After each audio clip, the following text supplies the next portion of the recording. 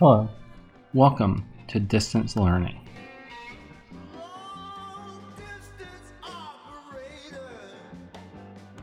a podcast about learning from afar.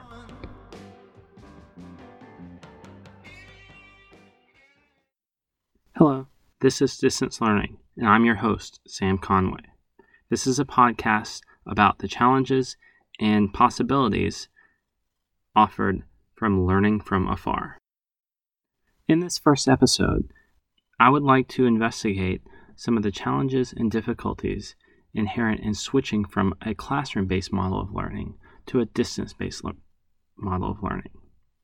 Over the course of the last several weeks, the entire world has found its education disrupted due to a viral outbreak.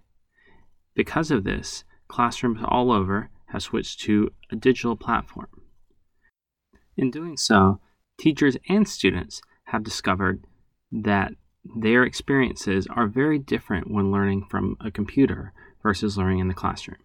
Today, we will feature an interview with one such student who has spent most of this year in a classroom and suddenly found herself needing to learn from home. Hello. What is your name? Nora. How old are you? 4. What grade are you in? Pre-K. Have you been doing school at home? Yes. What kinds of things have you been doing? Doing art. Okay. Having fun. Having fun? And doing schoolwork. What kind of schoolwork is it? Coloring. Yes. And painting. Painting, yeah. And doing chalks. Chalks? Yeah, chalk. What is that?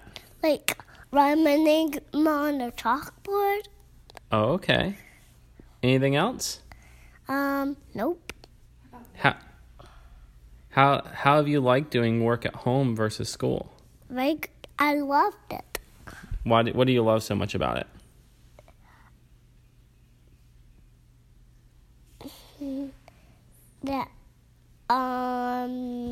That mommy's with me always doing my schoolwork. That's a good reason. Is there anything you miss from being at school? Yes. What do you miss? My teachers. Oh, yeah? Do you miss anything else? Yes. What else? My classmates. Okay. Well, thank you so much for speaking with me today, Nora. And thanks.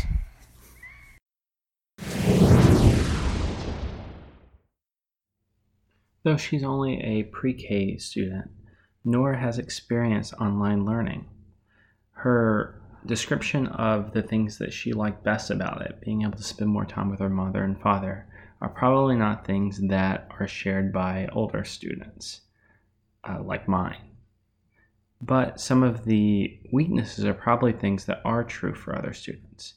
Lots of students miss that personal connection of their teacher or their classmates and friends at school. And as we think about designing our digital learning going forward, we need to try to figure out ways to allow students to have that. To use the digital tools and devices that we have at our disposal to allow kids to have a more personal connection. Hopefully, as we get through the next several months as classroom teachers trying to figure this out, we'll get better at it. I'd like to think about that more going forward. Thank you guys so much for taking the time to listen to my podcast. I hope the interview with my daughter was useful, and I hope to record more in the future. Thanks.